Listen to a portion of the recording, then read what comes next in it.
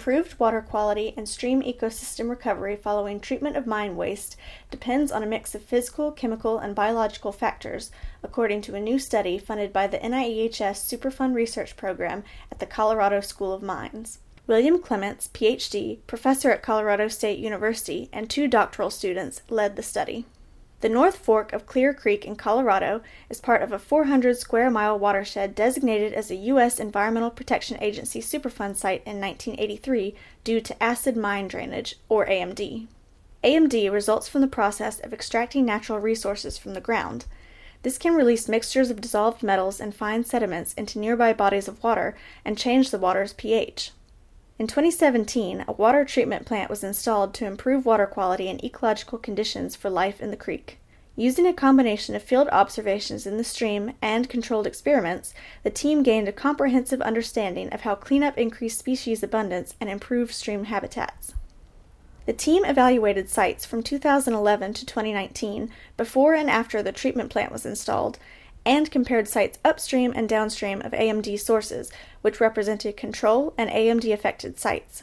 They monitored changes in total chlorophyll, algae composition, and macroinvertebrate community species composition and abundance, like mayflies, stoneflies, caddisflies, and midges.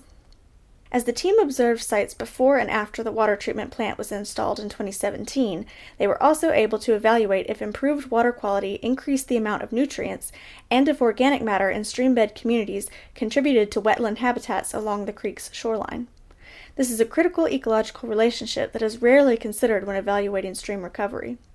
To explore differences in metal sensitivity among organisms living in the stream, they used a combination of field and lab experiments. In the field, mesocosms were created by placing 24 plastic trays filled with small rocks at each experimental stream site, allowing streambed communities to colonize them. The researchers assessed the influence of habitat degradation and water quality on stream communities upstream and downstream of the treatment plant compared to those at the control sites. For the lab experiments, the researchers brought some communities of organisms from the control site back to the lab and exposed the mesocosm communities to specific concentrations of dissolved metals. In a similar set of experiments, the team sought to understand how metals affected algae colonization and growth on stream substrate, normally rocks and pebbles in the field.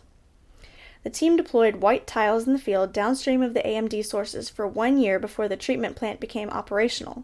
After becoming coated with particulate metals, the team brought the tiles back to the lab and allowed algae to colonize them using the mesocosm experiments. To compare the effect of substrate color on algae, they also used white, cinnamon, and pumpkin-colored tiles, reflective of the orange-tinted substrate in AMD-affected streams, with unpolluted water and measured algae colonization and growth. The authors found significant biological improvements within 2 years of water treatment, including increases in algae biomass and metal-sensitive species like mayflies. Among the sites downstream of the treatment plant, streambed organism abundance was similar, but community composition was different than upstream sites without AMD contamination, which the researchers attribute to habitat degradation. According to the team, habitat quality is an important but often overlooked component of cleanup projects. The lab and field experiments revealed conflicting information about organism sensitivity to metals. For example, some of the species with high abundance observed in the field were among the most sensitive in the mesocosm experiments. The authors attributed the dissimilarities to differences in life history and life stages among macroinvertebrates and a combination of impaired water quality and habitat degradation. They suggested that factors such as dietary exposure, exposure duration, ability to drift and recolonize in the field, and effects of metals on sensitive life stages play an important role. Metal-coated or colored substrate did not appear to affect algal biomass. Similar to their field biomonitoring studies, the researchers found algal colonization was normal on metal-coated surfaces once water quality improved.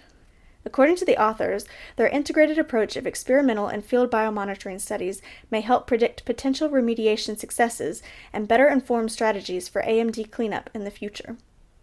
If you'd like to learn more about this research, visit the Superfund Research Program website at niehs.nih.gov/SRP. From there, click on the research brief title under the banner and refer to the additional information listed under the research brief. If you have any questions or comments about this month's podcast, send an email to srpinfo@niehs.nih.gov. Join us next month as we discuss more exciting research and technology developments from the Superfund Research Program.